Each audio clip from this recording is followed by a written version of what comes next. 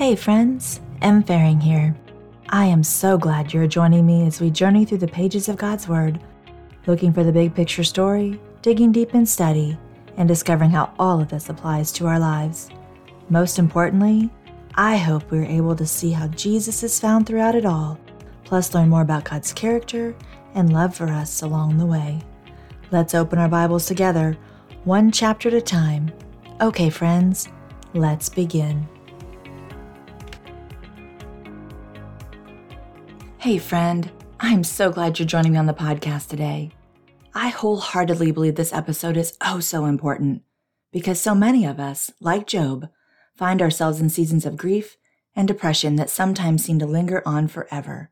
Maybe you too have been dealing with something difficult in your own life, such as the loss of someone or something you love. Please hear me when I say that I acknowledge the immense hurt or hurts in your life alongside you and truly love you and deeply care even. But most importantly, oh so importantly, we must remember God loves and cares for us too, even when we don't feel it, especially when we don't feel it, friends.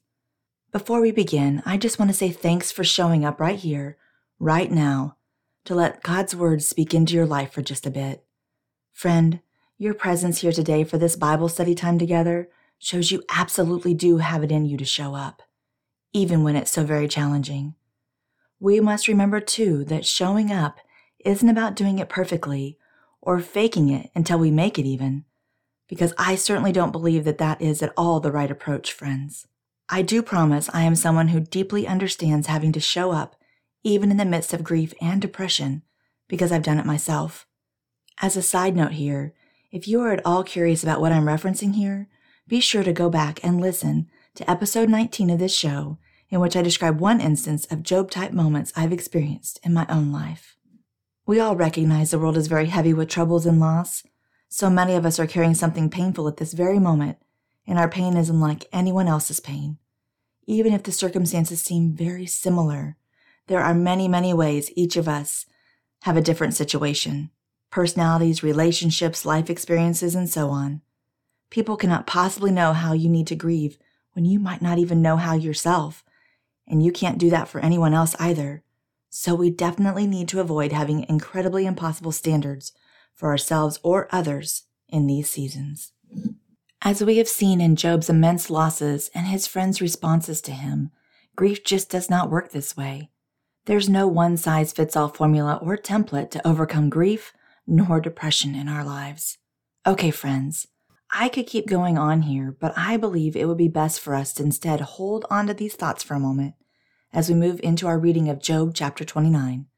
Listen in as he expresses his utter grief and despair over all the former blessings in his life that he has lost. The Message translation reads, Job now resumed his response. Oh, how I long for the good old days, when God took such very good care of me. He always held a lamp before me, and I walked through the dark by its light. Oh, how I miss those golden years when God's friendship graced my home, when the Mighty One was still by my side, and my children were all around me. When everything was going my way and nothing seemed too difficult. When I walked downtown and sat with my friends in the public square, young and old greeted me with respect. I was honored by everyone in town. When I spoke, everyone listened. They hung on my every word. People who knew me spoke well of me. My reputation went ahead of me. I was known for helping people in trouble and standing up for those who were down on their luck. The dying blessed me, and the bereaved were cheered by my visits. All my dealings with people were good. I was known for being fair to everyone I met. I was eyes to the blind and feet to the lame, father to the needy and champion of abused aliens. I grabbed street thieves by the scruff of the neck and made them give back what they'd stolen.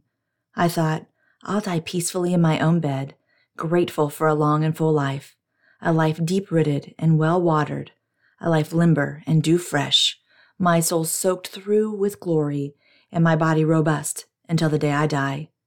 Men and women listened when I spoke, hung expectantly on my every word. After I spoke, they'd be quiet, taking it all in. They welcomed my counsel like spring rain, drinking it all in. When I smiled at them, they could hardly believe it. Their faces lit up, their troubles took wing.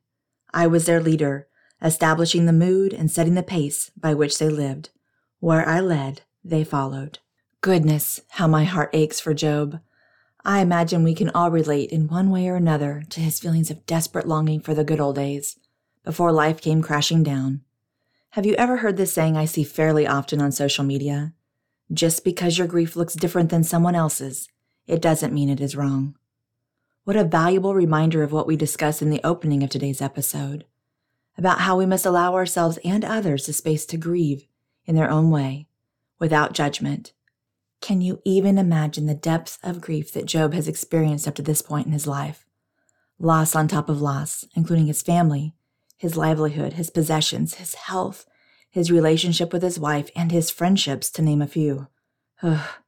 First Fide's Suffering and Sovereignty study sheds some light on Job chapter 29, verses 2 and 3, which in the NLT reads, "If only I could be as in months gone by, in the days when God watched over me, when his lamp shone above my head, and I walked through darkness by his light."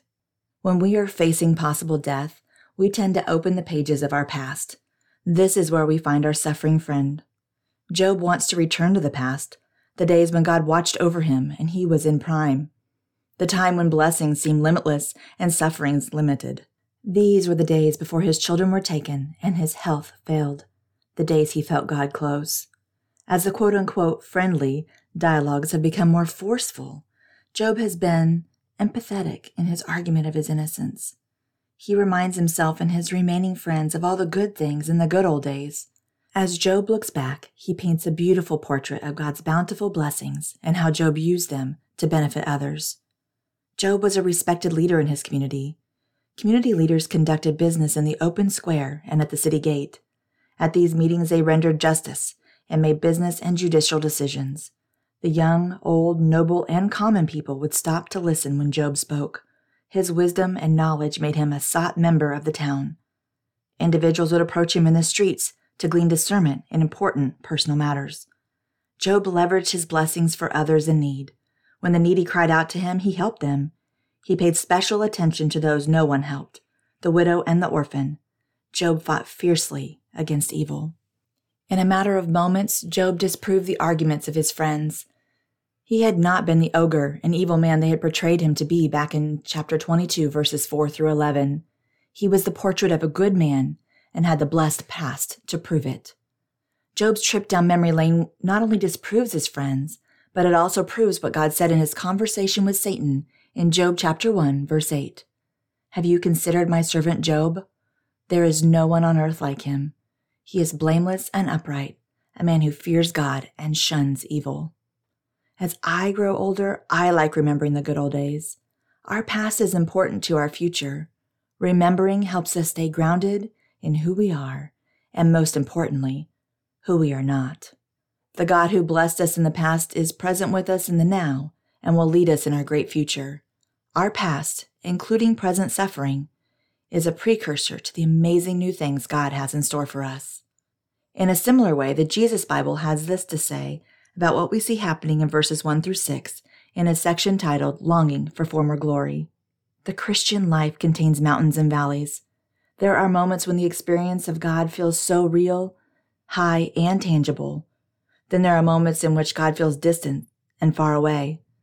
Expecting only mountaintop experiences with God reveals a misunderstanding of the Christian life. The God who people worship on the mountain is the same one who walks with him through the valleys. Job found himself in a low valley, a death valley. God seemed so far away. The times that he had spent on the mountain with God seemed like another lifetime. Job longed for past glory, a time when he had experienced good things. He was tired of his present condition and simply wanted to move on. He was heartbroken as he remembered how good his life had been. God's people can always trust that he is with them. God has promised never to leave or forsake his people. When Jesus' followers find themselves at a low point in their journey with God, they need not lose heart. God is with them on the mountains and in the valleys. Job's longing for the past foreshadows Jesus' prayer to the Father the night before he was betrayed and killed. Jesus expressed his longing for the glory he had experienced in eternity.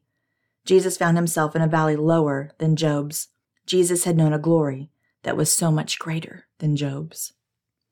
His heart truly broke as he faced suffering, but Jesus died to make the glory of eternity past into the future hope of everyone who would trust in him in faith. Philippians chapter 2, verses 5 through 11 teaches that Jesus had true glory from God. The Son was sent by the Father to come down off the mountain of glory to suffer in the valley. God's way of bringing Jesus out of the valley was not around the suffering, but through suffering. God sent Jesus up the hill to Golgotha, where Jesus experienced the ultimate loss of the love of his Father. In that moment, God made Jesus to be sin so that his people could become the righteousness of God, as referenced in 2 Corinthians chapter 5, verse 21. Jesus endured all this for his glory and for the good of his people. Remembering Christ in the low valleys of life provides sustenance and comfort for the journey back up the mountain. As we consider that God even had his own Son go through suffering, not around it, it should give us confirmation, as I've said before, that if God allows us to go through sufferings and heartbreaks, then he absolutely has a plan to use those seasons for our good, the good of others, and for his glory. He does not waste our tears, and we never walk alone, no matter how low our valley goes. When trying to keep putting one foot in front of the other, to cope, to live through seasons of grief, I'm reminded of some thoughts I read in a book by Lisa Whittle called The Hard Good, Showing Up for God to Work in You When You Want to Shut Down. Friends, that subtitle alone reminds me not only of my own thoughts and feelings in difficult seasons, but also seems to directly relate to other things we hear Job saying as well. Okay, so before we hear from Lisa Whittle, though, I thought you might appreciate this excerpt from The Ford, written by none other than Lisa TerKeurst. I don't know about you, but I certainly feel she's practically a study partner alongside us by now, as we have dug deep into her experiences and the wisdom she has learned along the way through the pages of her book, It's Not Supposed to Be This Way. And don't you just love seeing things fit together, or the threads we discover showing up in how one resource fits with the next? It's absolutely amazing how God does something as seemingly small as that. God of the details, right? Okay, so as mentioned, listen to this excerpt from The Ford of The Hard Good as Lisa TerKeurst shares. I wish life could just be good, fun, pleasant, meaningful, predictable but also adventurous, and that good would last forever, devoid of fear, anxiety, tragedy, heartbreak, betrayal, and grief. But that's not the way life works. Maybe it's because we live in a sin-soaked world not capable of perfection. Or maybe it's because without the bitter, is it even possible to appreciate the sweet? Without the dark, would the light ever be appreciated for the gift it is? And without the hard, will we recognize the good as good? I can't think of a better person equipped than my friend Lisa Whittle to tackle the hand-in-hand partnership of the title of this book, The Hard Good. She knows the angst of the hard in deeply personal ways. She knows the choice of good because her heart purely seeks Jesus, and she truly wants to make a holy difference by helping others. But it's in the combination of both words, hard and good, that she's learned to wear wisdom like an old sweatshirt that's your favorite because it's so broken in. At times, life has broken Lisa, as it has all of us. But while fully acknowledging her heartbreak, she is equally committed to having it work for her and for a good that she pursues relentlessly. I love her for that. I'm grateful to her since I need this reminder as much as anyone. Once, while working out together, aka dying and trying to make sure your t-shirt stays pulled down to hide the obvious reality of the backside of life, insert big-eyed emoji, I was asking her questions about this book. I reversed the title and said to her, "Look at us doing the good, hard things in this workout." She graciously tilted her head and kindly corrected me. Hard good. End on the good. The hard is part of the journey, but the good is where we will land. Brilliant. I've thought about this conversation just about every day since. Some things in my life right now are so hard I sometimes have to remind myself to exhale. I can find myself swept into a panic attack, as unexpectedly as a person enjoying the beach one moment and swept away by a tsunami the next. And my deep desire for normalcy is sometimes hijacked by choices that aren't my own and yet affect me so deeply I want to hide in the nearest bathroom stall. How can any of this be good? I imagine you're asking the same question over something or someone in your life right now, and you're wondering if it is even worth it to try reading another book, After all, it's hard to get high on hope only to quickly get knocked down by your circumstances again, leaving your soul questioning everything. We need more than pat answers, plastic suggestions, and an author with too perfect of a life to truly understand our desperation. There is a lot at stake here. Well, friend, breathe. Settle in. Dare to crack open these pages. Find a friend in Lisa that will be gentle when needed, challenging when appropriate, and so very gracious as she cares for your pain. You can, as I do, trust her with your heart. Let's do this. Together we will discover the hard good is the best good, even if, especially if, you seriously doubt that right now. You'll soon see. Together we can do the hard good. Love you, Lisa TerKeurst. Moving on, in Chapter 6 titled Making Peace with Life When It's Brought Loss, Lisa Whittle says, "For some of us, it's not one big loss that marks our lives. It's loss after loss we've experienced that has led us to feel as though we are constantly having a losing hand. Our spouse leaves, our job falls through. Just one of these hurts would be hard, but put them together and a combination of blows threatens to take us out. If I've learned one thing, it's that life doesn't ask permission to be hard. Loss is hard because it's rarely on our terms. Otherwise, it would be choice, not loss.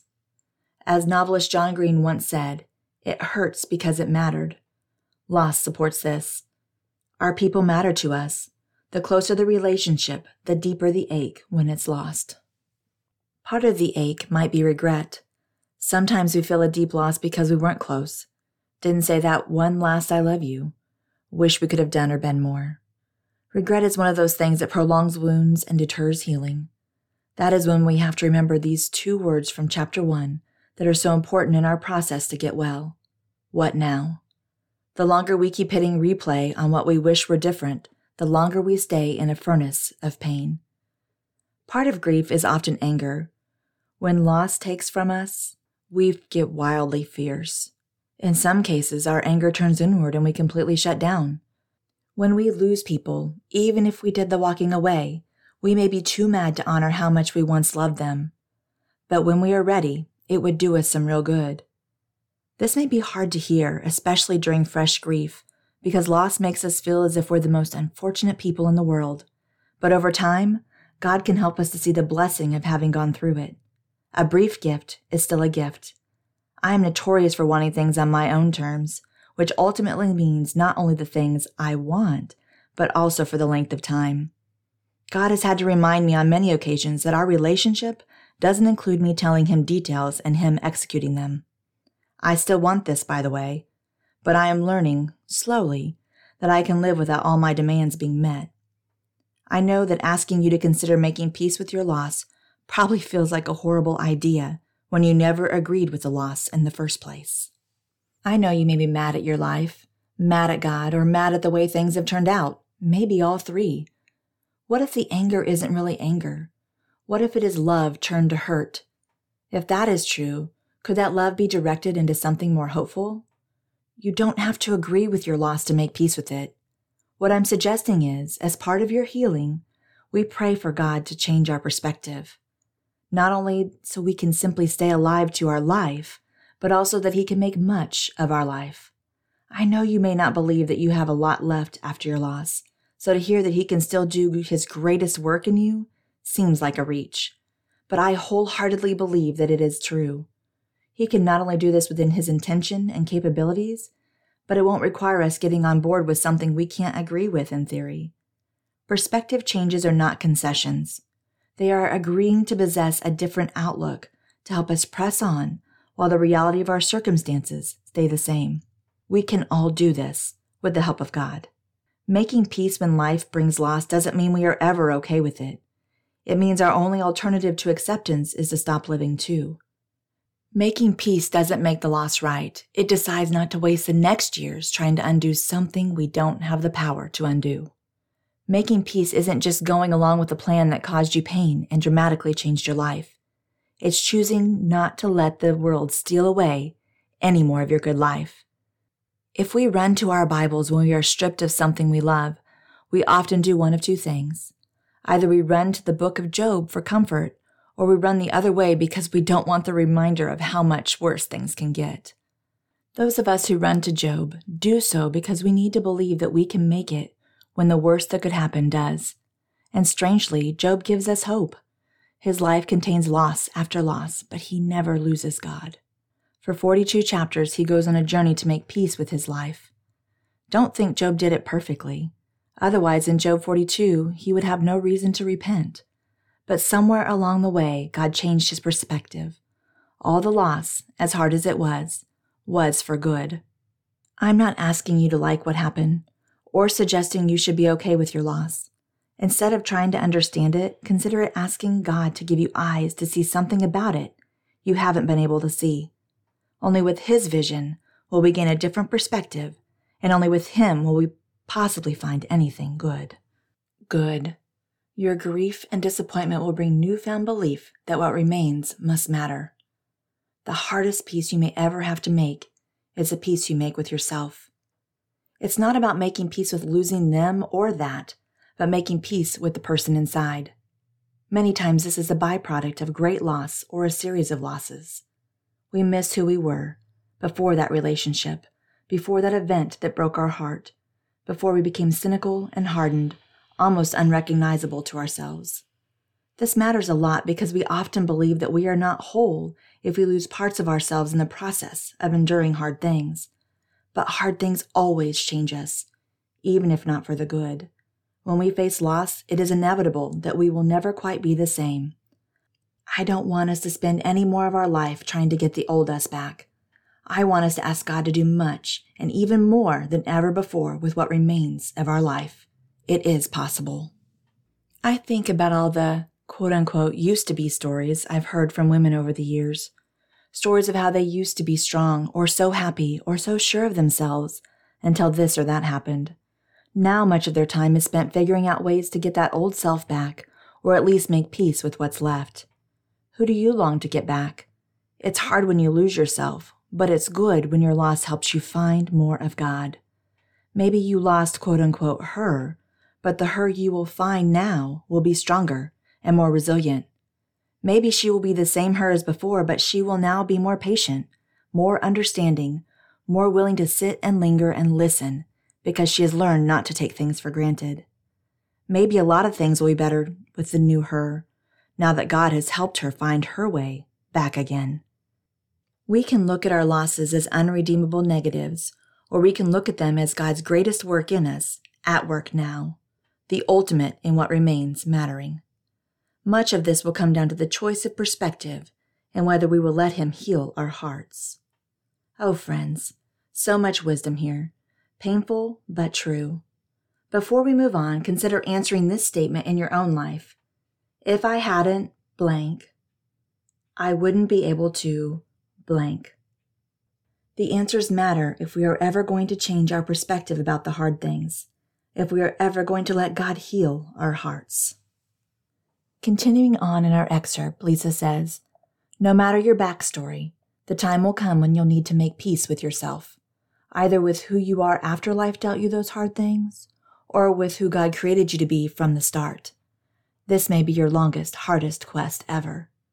We talked in Chapter 1 about these historic roots of accepting yourself.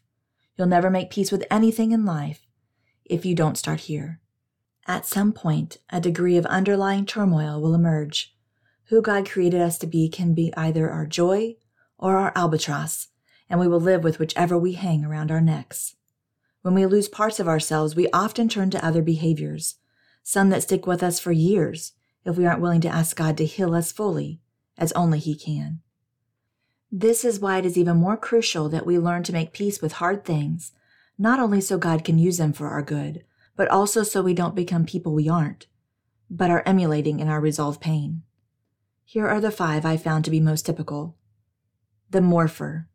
Because we received the message that who we were wasn't quite right, good, or wanted, we decided it was noble to squelch our personality to fit someone else's mold. The muted.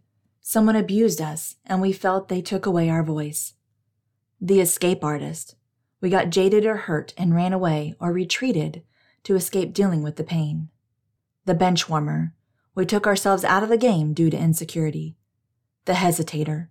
We felt unappreciated and decided it wasn't worth the risk of putting ourselves out there again. Again here, friends. Can I just be truly honest with you right now in saying I have found myself guilty of all 5 of these tendencies at some point or another in my own life, sometimes all at the same time. As a matter of fact, there are some things in my life that I feel God is asking me to lean into right now, to take a closer look at those painful memories in hindsight and reframe my perspective of what good has come into my life now in light of those seasons, to finally make peace with those memories. Oof. Goodness gracious, this is hard but good. How I continue to pray the hard will end up being good work in this instance and in many others God leads me to sort out in a new way in the future. Reminds me of that statement we read in the foreword. The hard is part of the journey, but the good is where we will land. That good landing is definitely what I am praying for as I revisit the hard. Oh my. Lisa continues on here by saying, I'm well aware there's a lot of ground here. Unspoken history, life lived, and stories, for all of us, of which I cannot know. As you read, you may relate to the loss of a person or something else, or the need to make peace with you. Whole stories are built upon tough childhoods and hard moments we prefer to forget. For many of us, a lot of pain, possibly a long history of identity issues, requires a lot of unearthing to be done. Whole lives are wrapped around narratives, true or false. Please don't let your story or preferences get in the way of why God created you. He is in the business of taking the hardest story and making it end well. It may not be the fancy bow conclusion, but it will close with celebration because don't we all really know the truth? All of this has always been about Him. So the ending is good. Making peace with life means making peace with the way life has turned out, things we've been an active participant in, and things not caused by our own hands. I've watched a lot of us struggle with this aspect of ourselves, mostly because forgiveness is often attached to making peace, and many of us are not so good at that. We either want to move on without true resolution, or stay stuck in a stalemate with inner turmoil. Making peace is choosing to have a future, rather than making more trips around the sun with the past. Wow, I'm going to repeat that last sentence to be sure we all, myself included, heard it. Making peace is choosing to have a future, rather than making more trips around the sun with the past. Continuing on, Job says in chapter 30, but no longer. Now I'm the butt of their jokes, young thugs, whippersnappers. Why, I considered their fathers more inexperienced pups. But they are worse than dogs, good for nothing, stray, mangy animals, half-starved, scavenging the back alleys, howling at the moon, homeless ragamuffins chewing on old bones and licking old tin cans, outcasts from the community, cursed as dangerous delinquents. Nobody would put up with them. They were driven from the neighborhood. You could hear them out there at the edge of town, yelping and barking, huddled in junkyards, a gang of beggars and no-names thrown out on their ears. But now I'm the one they're after, mistreating me, taunting and mocking. They abhor me. They abuse me. How dare those scoundrels? They spit in my face. Now that God has undone me and left me in a heap, they hold nothing back. Anything goes. They come at me from my blind side, trip me up, and jump on me while I'm down. They throw every kind of obstacle in my path, determined to ruin me, and no one lifts a finger to help me. They violate my broken body, trample through the rubble of my ruined life. Terrors assault me, my dignity in shreds, salvation up in smoke. And now my life drains out, and suffering seizes and grips me hard. Night gnaws at my bones, and pain never lets up. I am tied hand and foot, my neck in a noose. I twist and turn, thrown face down in the muck. I'm a muddy mess, inside and out. I shout for help, God, and get nothing, no answer. I stand to face you and protest, and you give me a blank stare. You've turned into my tormentor. You slap me around, knock me about. You raised me up so I was riding high and then dropped me and I crashed. I know you're determined to kill me, to put me 6 feet under. What did I do to deserve this? Did I ever hit anyone who's calling for help? Haven't I wept for those who live a hard life, been heartsick over the lot of the poor? But where did it get me? I expected good, but evil showed up. I looked for light, but darkness fell. My stomach's in a constant churning, never settles down. Each day confronts me with more suffering. I walk under a black cloud. The sun is gone. I stand in the congregation and protest. I howl with the jackals. I hoot with the owls. I'm black and blue all over, burning up with fever. My fiddle plays nothing but the blues, my mouth harp wails laments. Oh, how my heart continues to break for Job as we read through these chapters and verses here. His longing for all he has lost, the grief, the intense feelings of depression, despair. Oh, Job, hang in there. Verse 5 Suffering and Sovereignty study of verses 15 through 17 asks, can anything good come from suffering? Is it possible that our hardships and heartbreaks can create something worth keeping? If so, what is it?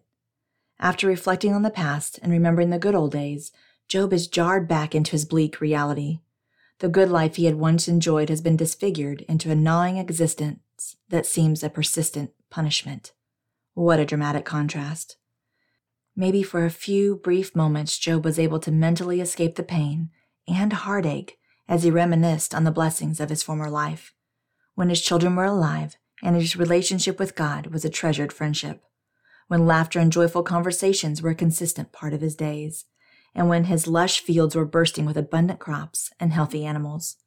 Back then, Job was respected by others in the community who spoke highly of him and sought his counsel.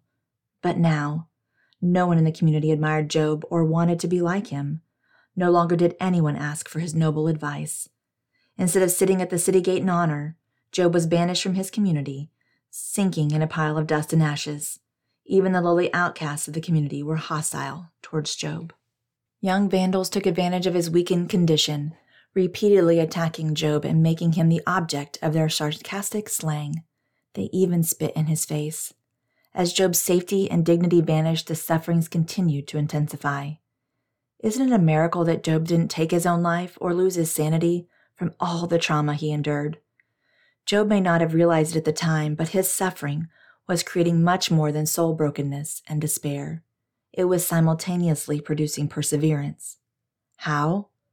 After all that Job had been through, he was still asking questions, still voicing his opinion, still expressing his emotions, still searching for God and grasping for a sliver of hope in a hopeless situation. In his own way, Job was still fighting for his life, although from his angle, it didn't appear there was very much left of it. Sure, it may not have been the kind of perseverance that looks heroic or courageous to some, but Job was absolutely persevering through his suffering. In the New Testament, the Apostle Paul talks about the connection between sufferings and perseverance. Here's what he says in Romans chapter 5, verses 3 through 5. We also glory in our sufferings because we know that kind of suffering produces perseverance. Perseverance, character, and character, hope. And hope does not put us to shame, because God's love has been poured out into our hearts through the Holy Spirit who has been given to us. Paul didn't say great opportunities or life's biggest moments produce perseverance. No, he said suffering produces perseverance, plus character and hope. We will all face suffering in our lives, every single one of us. Trying to avoid it is like trying to avoid breathing and remaining alive at the same time. It simply won't happen.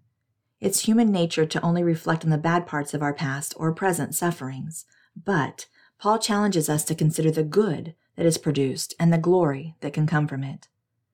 Just like we will soon see in Job's life, our trials will ultimately lead us to a magnificent end if we keep pursuing and trusting God. We're not promised it will all happen here on earth, but what awaits us for eternity is both glorious and absolutely worth persevering for. In the Suffering and the God Who Speaks study by She Reads Truth, they offer this very relatable perspective of what is happening here in chapter 30. It says, as if Job's suffering isn't enough, he must now endure the scorn of onlookers, men who spit on him and openly despise him, simply for the suffering that's befallen him. Worse, these onlookers were once far beneath Job on the social, economic, and moral ladder. Now they're mocking him. Job falls into a unique type of despair caused when you are suffering, but those around you are not. No one was literally spitting on me, but I have certainly experienced scorn for my suffering from those around me. I experience it most on social media. Whenever I see a friend post about something she has that I don't, but wish I did, I feel the scorn. A husband, a child, another book coming out. Posts about these things can strike a sensitive nerve in me, a place that quietly suffers from loneliness, longing, and lack. Because of this, a simple engagement announcement, wedding photo, or book cover reveal can feel like torture to my heart. Unlike the wicked men in our reading today, this mocking is completely unintentional on the part of my friends, but it still has the power to deepen my despair. Not only because comparison is the thief of joy, but because the voice of the mockers convinced me that I'm alone in my suffering. Everyone else's life seems to be moving along according to plan. Mine is not. I wonder if Satan sent the mockers to Job, and I wonder if he did so knowing how frail we humans are in the face of loneliness. Suffering is difficult. Suffering alone is unbearable. Perhaps this would be Job's tipping point. I would have understood if it was, but Job still cries out to God. In a despairing cry, but a cry nonetheless. I cry out to you for help, but you do not answer me. His words foreshadow the ultimate cry of despair, when Christ hangs on a cross and asks in Matthew chapter 27, verse 46, my God, why have you abandoned me?" Christ suffered. Christ was mocked in that suffering. Christ felt forsaken by God. All of Christ's work and ministry led to those hours of scorn on the cross. And yet I continue to sit in my suffering. I look at the thriving lives of those around me, and I convince myself I'm alone when the exact opposite is true. This is why the companionship of Christ and the knowledge of his sufferings are so important to hold onto in our darkest times. If we do not listen first to these truths, we will only hear the voices of the mockers telling us that we are alone. But you are not. We are not. Not in this. Not ever. Jesus has cried out on our behalf, and because of him, we are not forsaken, not abandoned, and never forgotten in our suffering. As a matter of fact, asking God why may never result in an answer that satisfies us, but we can be certain that the process will lead us to God's heart. This may be the very thing that actually heals us from our need to know. Friends, you will just have to keep trusting me here for now, as I promise this concept will become a bit clearer when God shows up on the scene with Job. Be sure to not miss out on that conversation in an episode to come very soon. In the meantime, though, continuing on in chapter 31, we hear Job's final declaration of his innocence before his friends, and more importantly, before God, when he says, I made a solemn pact with myself, never to undress a girl with my eyes. So what can I expect from God? What do I deserve from God Almighty above? Isn't calamity reserved for the wicked? Isn't disaster supposed to strike those who do wrong? Isn't God looking, observing how I live? Doesn't he mark every step I take? Have I walked hand in hand with falsehood or hung out in the company of deceit? Weigh me on a set of honest scales so God has proof of my integrity. If I've strayed off the straight and narrow, wanted things I had no right to, messed around with sin, go ahead then, give my portion to someone who deserves it.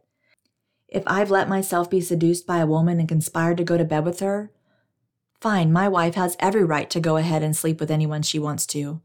For disgusting behavior like that, I deserve the worst punishment you can hand out. Adultery is a fire that burns the house down. I wouldn't expect anything I count dear to survive it. Have I ever been unfair to my employees when they brought a complaint to me? What then will I do when God confronts me? When God examines my books, what can I say? Didn't the same God who made me make them? Aren't we all made of the same stuff, equals before God? Have I ignored the needs of the poor, turned my back on those in need, taken care of my own needs and fed my own face while they languished? Wasn't my home always open to them? Weren't they always welcome at my table? Have I ever left a poor family shivering in the cold when they had no warm clothes? Didn't the poor bless me when they saw me coming, knowing I brought clothes from my closet? If I'd ever used my strength and influence to take advantage of the unfortunate, go ahead, break both my arms, cut off all my fingers. The fear of God has kept me from these things. How else could I ever face him? Did I set my heart on making big money or worship at the bank? Did I boast about my wealth, show off because I was well off? Was I ever so awed by the sun's brilliance and moved by the moon's beauty that I let myself become seduced by them and worship them on the sly? If so, I would deserve the worst of punishments, for I would be betraying God himself. Did I ever gloat over my enemy's ruin or get excited over my rival's bad luck? No, I never said a word of distraction, never cursed them, even under my breath. Didn't those who work for me say, he fed us well, there were always second helpings, and no stranger ever had to spend a night in the street. My doors were always open to travelers. Did I hide my sin the way Adam did, or conceal my guilt behind closed doors because I was afraid of what people would say, fearing the gossip of neighbors so much that I turned myself into a recluse? You know good and well that I didn't. Oh, if I had someone who could give me a hearing. I'd sign my name to my defense, let the Almighty One answer. I want to see my indictment in writing. Anyone's welcome to read my defense. I'll write it on a poster and carry it around town. I'm prepared to account for every move I've ever made, to anyone and everyone, prince or pauper. If the very ground that I farm accuses me, if the furrows fill with tears for my abuse, if I've ever assaulted the earth for my own profit, or dispossessed its rightful owners, then curse it with thistles instead of wheat, curse it with weeds instead of barley. The words of Job to his 3 friends were finished. Finished. Can you even begin to imagine how hurt, frustrated, and exhausted Job is at this point? Oh, friends, have you ever found yourself needing to defend your actions, or even defend your character? It is difficult to do, and one thing that makes it so difficult is that you are not wanting to sound prideful in talking about yourself. And this is basically what we see happening to Job, and him having to do in chapter 31. This chapter records Job's last words of self-defense.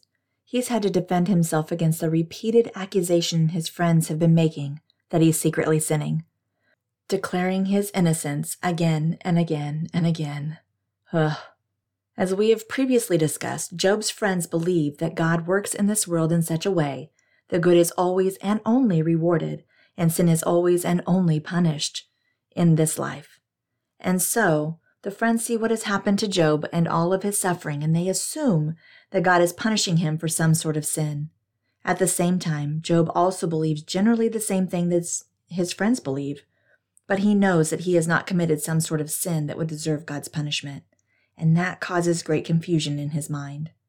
God's ways don't make sense to Job, and so in chapter 31, Job is basically calling to God's attention the fact that he's not doing anything deserving of the kind of treatment that God has been giving him, and asking God to respond.